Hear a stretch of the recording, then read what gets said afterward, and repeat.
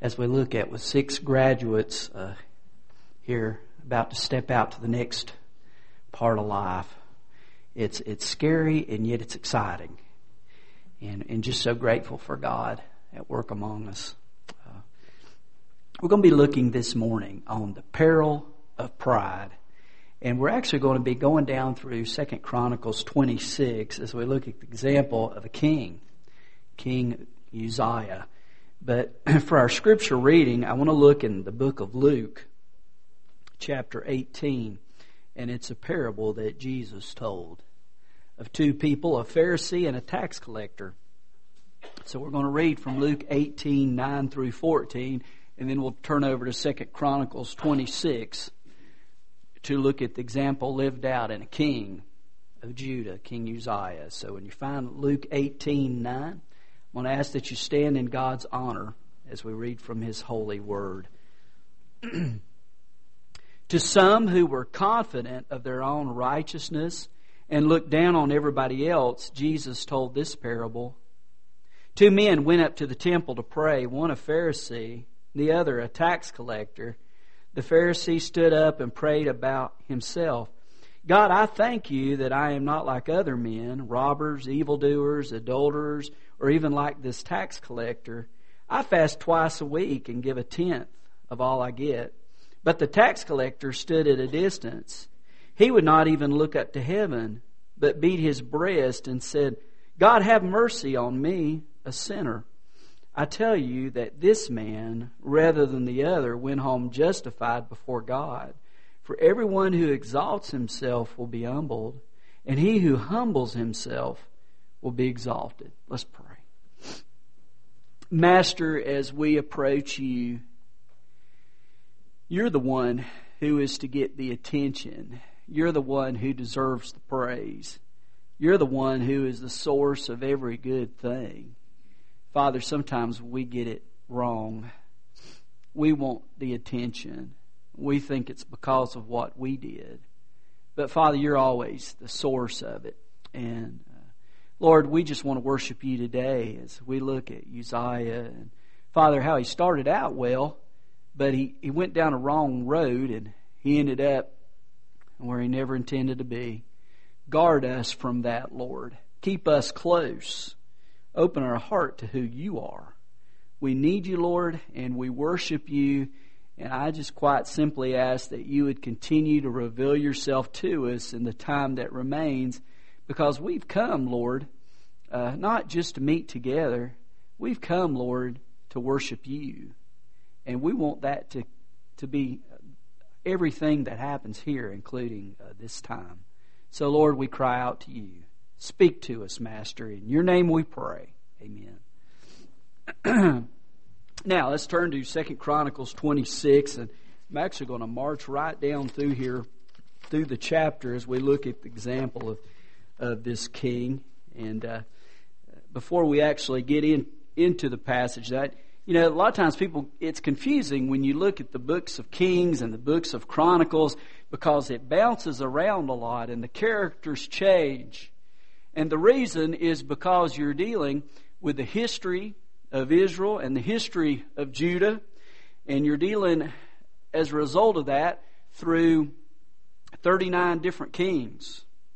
20 that were in the northern kingdom, 20 in the southern kingdom and 19 in the northern kingdom. And I guess the best way to think about that from our thinking is our own country. When we went through the Civil War, you had the Union Army and you had the Confederate Army. And we kept them apart, but that was our country. But that's how we distinguished those who were in battle. And you have this northern kingdom here that's described: Israel, Ephraim, Samaria, and the southern kingdom, Judah, and then Jerusalem, the capital city. And as you look at the 20 kings in the northern kingdom, none of them followed God. They all rebelled against God. In the southern kingdom, of the 20 kings, there were 8 that followed God, and there were 12 who didn't. As we look at Uzziah, we see a guy who followed the Lord, but as we learn about him, that was only for a time. Let's go ahead and jump down here into the text. It says, then all the people of Judah took Uzziah, who was 16 years old, made him king in place of his father Amaziah. He was the one who rebuilt Elath and restored it to Judah after Amaziah rested with his fathers. Now, I want to begin, I want to look at this, and I want you to see that this guy started ruling at 16 years of age. For those who think you have to be a certain age, you have to have a certain amount of experience before God can use you, it's not true. God can use you right where you are, regardless of your age, regardless of your experience. He can work, and He did at a young age through this guy. As we read on, we see he reigned Jerusalem for 52 years, the second longest reign in the kings of Judah. And then it just has this one statement about his mom. His mother's name was Jechaliah. She was from Jerusalem. And that's all we know about her. That was her home. Jerusalem is where she grew up. So they had seen her ever from a child that she grew to be queen of Judah. And then in verse 4 it says, he did what was right in the eyes of the Lord, just as his father Amaziah had done. So the reference here is he followed the Lord, but he followed the Lord according to how his dad followed the Lord. Man, what a statement. As a dad, that kind of statement brings me to my knees. If my child, my children, follow the Lord according to how I follow the Lord, how close a walk with God is that? How embarrassing is that? How fulfilling is that? If the only Bible they read is my life, if the only picture, portrait of God Himself they see is contingent upon me, what does that look like? Now, look back with me at the previous chapter, chapter 25, verse 2. We read about his father, Amaziah. Look what it says in verse 2. He did what was right in the eyes of the Lord, but not wholeheartedly. So, this is where we begin to learn about Uzziah, about his walk with the Lord. It was like his dad's. He followed the Lord, but it wasn't with all of his heart. It was when it was convenient. It was when it worked for him, but when it became difficult, when it was not something that was easy to do, he didn't do it. He walked the fence. He didn't do it with a whole heart. It is a difficult thing to be transparent, because then people get to see warts and all, right? But I'm convinced that what is needed more than ever are people who really love Jesus, who really walk with Jesus. I'm not talking about Christian celebrities. I'm not talking about people who just exude charisma, people who have power and who have wealth and who have gifts and all that is important, but that is still no substitute for a genuine walk with the Lord Jesus Christ. People need to see that. Families need to see that. Relationships come. And that's when I think God takes off. It's when we're serious about our walk with God, about Him. And, it's so humbling and so challenging to really walk with Him, because then you begin to see, oh, gracious, thank God for grace. Because I am... I had a friend of mine, he used to always pray, God, help me be the man others think I am. As I get older, I begin to understand that more and more. Lord, I need your grace in my life. I called a friend of mine the other day, and he was sick, and he lives in Roanoke. So I ended up talking to his wife for a short time on the phone. And our daughter Lydia graduated yesterday, and their son graduated too from another college. And she was just telling me about, they were talking about some life issues, and she said, Todd, I love him so much, and I was trying to talk to him, and he just didn't want to listen to me. And we kind of got in this clash, and we were talking, and then finally I just stopped and said, honey, let's pray.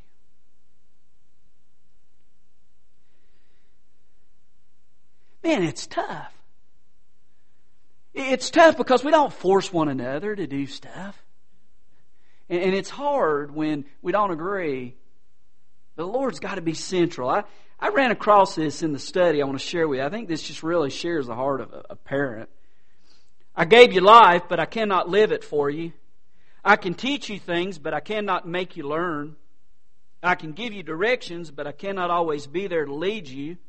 I can allow you freedom, but I cannot account for it. I can take you to church, but I cannot make you believe. I can teach you right from wrong, but I can't always decide for you. I can buy you beautiful clothes, but I cannot make you lovely inside. I can offer you advice, but I cannot accept it for you. I can give you love, but I cannot force it upon you. I can teach you to be a friend, but I cannot make you one. I can teach you to share, but I cannot make you unselfish. I can teach you respect, but I can't force you to show honor. I can advise you about friends, but I cannot choose them for you. I can teach you about sex, but I cannot keep you pure. I can tell you the facts of life, but I can't build your reputation. I can warn you about drugs, but I can't prevent you from using them. I can tell you about lofty goals, but I can't achieve them for you. I can teach you kindness, but I can't force you to be gracious. I can warn you about sins, but I cannot make your morals. I can love you as a daughter or son, but I cannot place you in God's family. I can pray for you, but I cannot make you walk with God. I can teach you about Jesus, but I cannot make Him your Savior. I can tell you how to live, but I cannot give you eternal life. Wow. He walked in the steps of his father. Notice as we keep going down through here, he did what was right in the eyes of the Lord, just as his father Amaziah had done. That was half-hearted. He sought God during the days of Zechariah, who instructed him in the fear of God. Look at the last part of verse 5 here. As long as he sought the Lord, God gave him success. Now let's look at that success. Verse 6, he talks about he went to war against the Philistines. He broke down these walls here that mention Gath, Jabneh, Ashdod. I think this says a lot about him. He didn't just defeat these enemies. He didn't just tear down their cities. Look what it says here. He then rebuilt towns near Ashdod and elsewhere among the Philistines. It says a lot about him. He wasn't just about destruction. He was about rebuilding. He was about offering hope to the people. He didn't just want to conquer people. He wanted to encourage people. He wanted to build them up and build their places up. So after he conquered, he did that. Notice verse 7. God helped him. What a great statement. The sooner we all learn that, the better, right? God helped him against the Philistines and against the Arabs who lived in Gurbaal and against the Munites. And anyway, He goes on here, and as we read about him, it's amazing. As we read about how God raises up and gives him success. And as we go down through here, look at verse 9 here. It says he built towers in Jerusalem. And then it describes these towers and walls that were fortified. And I love this part here in verse 10. It says he also built towers in the desert. Now, think about this, a desert, a barren land, a place where nobody wants to be. But notice how he changes that, how he transforms that desert area, that dry patch of ground. It says he dug cisterns there. He had much livestock that he placed there. He had people working in the fields and vineyards, in the hills and the fertile lands, for he loved the soil. So he took these places of desert and he transformed it into a beautiful place with flowers and plants and vegetation and livestock. And it was a place filled with life instead of a place that was barren. Man, how could you not love this guy? And then it goes on to talk about this well-trained army in verse 11. And we continue to read about that. It says he had leadership of 2,600 commanders and 307,500 men that were trained for war. And then we go on, man, he even supplied them with weaponry they needed. In verse 14, it says they provided shields and spears and helmets and coats of armor, bows, man, sling stones. He provided them with what they needed. And then in verse 15, he was innovative. Man, God blessed him. Verse 15, we read that he made machines designed by skillful men. And they were used to shoot arrows and hurl huge, large stones. So, as we read about him, man, God blesses him. Not only to conquer, but to rebuild and to bring what was death. He brought life. God, the mark of God was all over him and all over his kingdom. And what a blessing that was as we read about him. I want you to notice verse 15. It says, his fame spread far and wide, for he was greatly helped until he became powerful. Now, once again, I want to read verse 5. He says he sought God. And then it says as long as he sought the Lord, God gave him success. Verse 7, God helped him. Verse 8, what we read is that the Ammonites brought tribute to Uzziah, and his fame spread as far as the border of Egypt because he had become very powerful. Notice by the time we get to verse 8, there's no mention about God. And then in verse 15, his fame spread. Not God's fame. Something had happened. There was a shift that happened in the heart of Uzziah. And we read that tragic truth in verse 15. He was greatly helped until he became powerful. Something happened, and he came to a point where he stopped giving God credit. And he said, this is something I accomplished. This is something that I did. God was left out. Suddenly, he began to see the blessings as a result of what he did, not what God accomplished in his life. And guys, that's when it all went downhill. But it's not just about being on top of the mountain. Pride is one of those things that can sneak in any time that we accomplish something. And if we're not careful, we begin to think, I don't really need God. I did this. I love the story of a guy that was in Chicago, Harry Ironside. And a couple of generations ago, he was a preacher there. And man, I've read a lot of stories about him. He was a character. But the church began to grow there that he served, and he got a little prideful. He thought, man, God really likes me. God's really using me. God's really gifted me. And then he got worried about it. He said, this is wrong. So he talked to a buddy of his, and his buddy said, Harry, what you need to do is get you one of those old sandwich boards and wear it and walk around Chicago and shout out Bible verses. He said, brother, that'll keep you from getting so prideful. So he said, that's not a bad idea. So he got one of those sandwich boards, and he put some verses on the sandwich boards front and back, and he walked the streets of Chicago and he screamed out Bible verses. And then Harry said he went home and he goes, I am so exhausted. That was so difficult. I bet there's not another man in Chicago humble enough to do that. It's what happens to us. Suddenly, God, who deserves the credit for our blessings, suddenly we begin to kind of push it aside and say, God, it's me, not you. I want you to notice his downfall from that point on. In verse 16, we begin to read about it.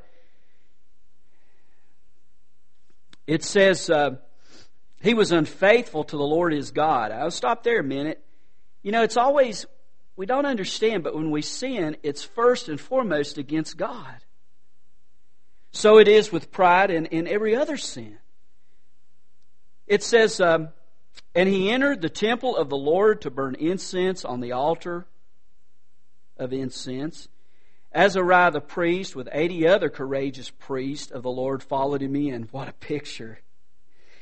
Here's a guy that steps out of the bounds of his responsibility. He's king. He's not priest. But he gets too big for his britches, as we like to say in the hills. And he says, well, I'm as good as the priest. I can do this job. And so he walks in there to do what is not his role. And here come the 80 priests in to rebuke him and to correct him.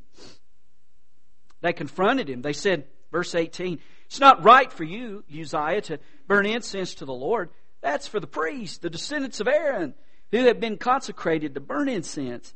Leave the sanctuary, for you've been unfaithful, and you'll not be honored by the Lord God."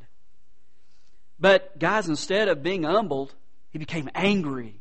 Well, that's a real sign of pride in our lives, when someone confronts us about a wrong and anger comes out. And when that happens, you need to do a checkup of the heart. Verse 19, Uzziah, who had a censer in his hand, ready to burn incense, became angry while he was raging at the priests in their presence before the incense altar in the Lord's temple. Leprosy broke out on his forehead. He was raging against the priests. He was angry because he was filled with pride. And here comes the spiritual spanking, and it's a big one. Leprosy breaks out on his head. That dreaded disease that separates you from people as well as separates you from your health, as there's this descent where you go downhill. And it came about because he had forgotten God. And you know what's tragic about it? Is, as we'll see as we march down through here, that he became forgotten. And it started when he began to forget God.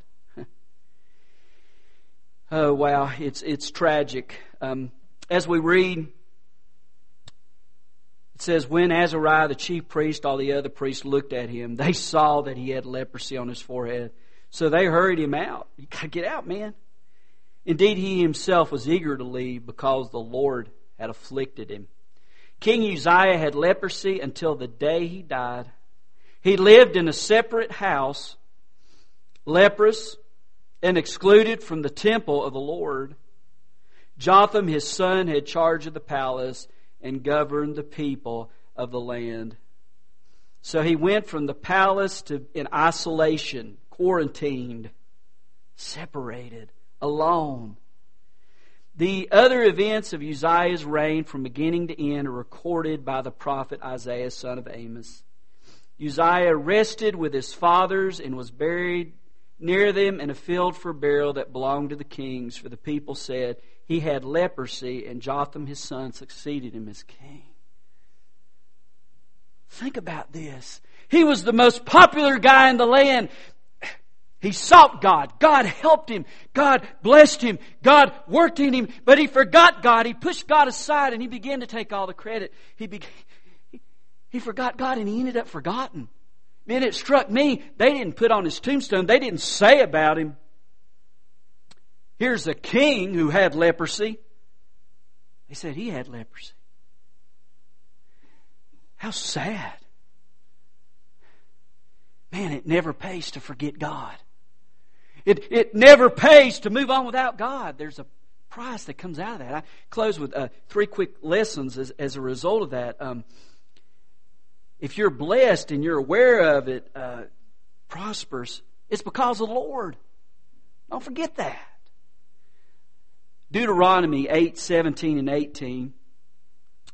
Encourage you to turn there real quick. What a great verse of Scripture.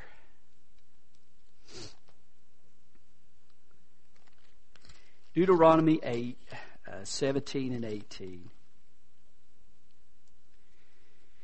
God is speaking through His servant Moses to the people, and He's giving them a warning to remember the Lord and His Word, His law.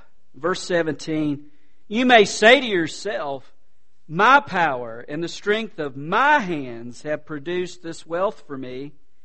But remember the Lord your God, for it is He who gives you the ability to produce wealth, and so confirms His covenant which He swore to your forefathers as it is today.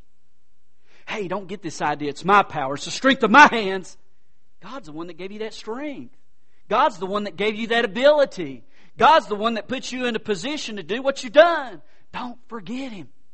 I also thought of James chapter 1 verse 17 that says, every good and perfect gift is from above, coming down from the Father of heavenly lights, who does not change like shifting shadows. Hey, if it's good, if it's a blessing, God's the source of it.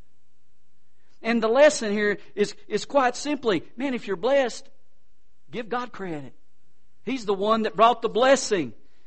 Secondly, success is a dangerous place to be, because when you're up high, you got a long way to fall, and it hurts to hit the ground or the rock or whatever you fall upon. Proverbs 16:18, you guys know it, says, "Pride goes before destruction, a haughty spirit before a fall." Be careful. Be careful, because when you're blessed, when things are going well, it's a temptation to get off track, to lose sight of God. And Uzziah is a prime example of that. Golly, he was so blessed. And he lost his way. He lost sight of the source of that blessing. And then thirdly and lastly, the God that blesses also can break. May we not forget that God is holy, and He talks about that sin has a cost. You know, Galatians 6, 7, and 8, it says, "Do not be deceived. God cannot be mocked." Hey, we reap what we sow, you know. If we sow to please the Spirit, there's life that's everlasting. But if we sow to please the sinful nature of the flesh, it's destruction. It matters. It matters what we do. There is an accountability and a responsibility, and we're called to stay close. I close with this illustration. Years ago, when Cindy and I served in Morehead City after seminary, there was a pastor named Jack Hinton at Newbern Baptist Church. I met Jack a couple of times, associational stuff. Really nice man of God. And he went on a mission trip with some others to Tobago. And while they were there serving, they had a worship service in a leper colony. And of course, that was humbling as you looked at people who had such horrible physical disfigurements because of the leprosy. Jack was leading the music, and there was one particular lady through the singing. She had turned, and all he saw was the back of her head. He asked, "Does anyone have any requests to sing?" And the lady turned around, and he saw the most hideous face he'd ever seen, because leprosy, she had no nose, she had no lips, she had no ears, she had no fingers. But she raised her fingerless hand and she said, "Can we sing 'Count Your Many Blessings'?" And he couldn't finish. Someone else had to lead it. And he walked off, and someone asked him, they said, "Jack said, you'll probably never be able to sing 'Count Your Blessings' again." He said, "Oh yes, I will. It just won't be the same." Hey, let's remember what we have. Here's a lady, and all of us will say, "Look at her condition. Look at this." And she said, "Count your many blessings." You have blessings. I have blessings. We tend to want to escalate the mess and, lift it up. Let's lift God up. Let's pray. Lord, thank you this morning as we look at Uzziah, and we are reminded how important it is, Lord, not to lose sight of you. You bless us, and if we're not careful, we begin to think that we're the primary reason for what we have. It's never been true, Lord. You are. And Father, as we take time to worship you and time to respond, maybe there's someone here who's been trying to work and get ahead and figure it out, but they've never really bowed to you and said, "Jesus Christ, I need your forgiveness. I need you to live in my life. I need you to be my guide. I need you." Well, this is the time to trust God and to find what is needed in Jesus, because there's no greater model of humility than Jesus Christ, leaving heaven, stooping for us, going to the cross, victoriously raised from the grave, sitting at the right hand of heaven, praying for us. And He wants everyone to know His perfect forgiveness. And so, Lord, if there's one here who needs that, now's the time to pray. "Forgive me. Enter my heart, Jesus. Make me new." What a great time to do that. Others, Lord, you may want to touch lives in a different way. And Father, we have an altar. Maybe someone needs to come and pray at this altar. Say, God, forgive me. I've forgotten you. You've blessed me. You've provided. But Lord, I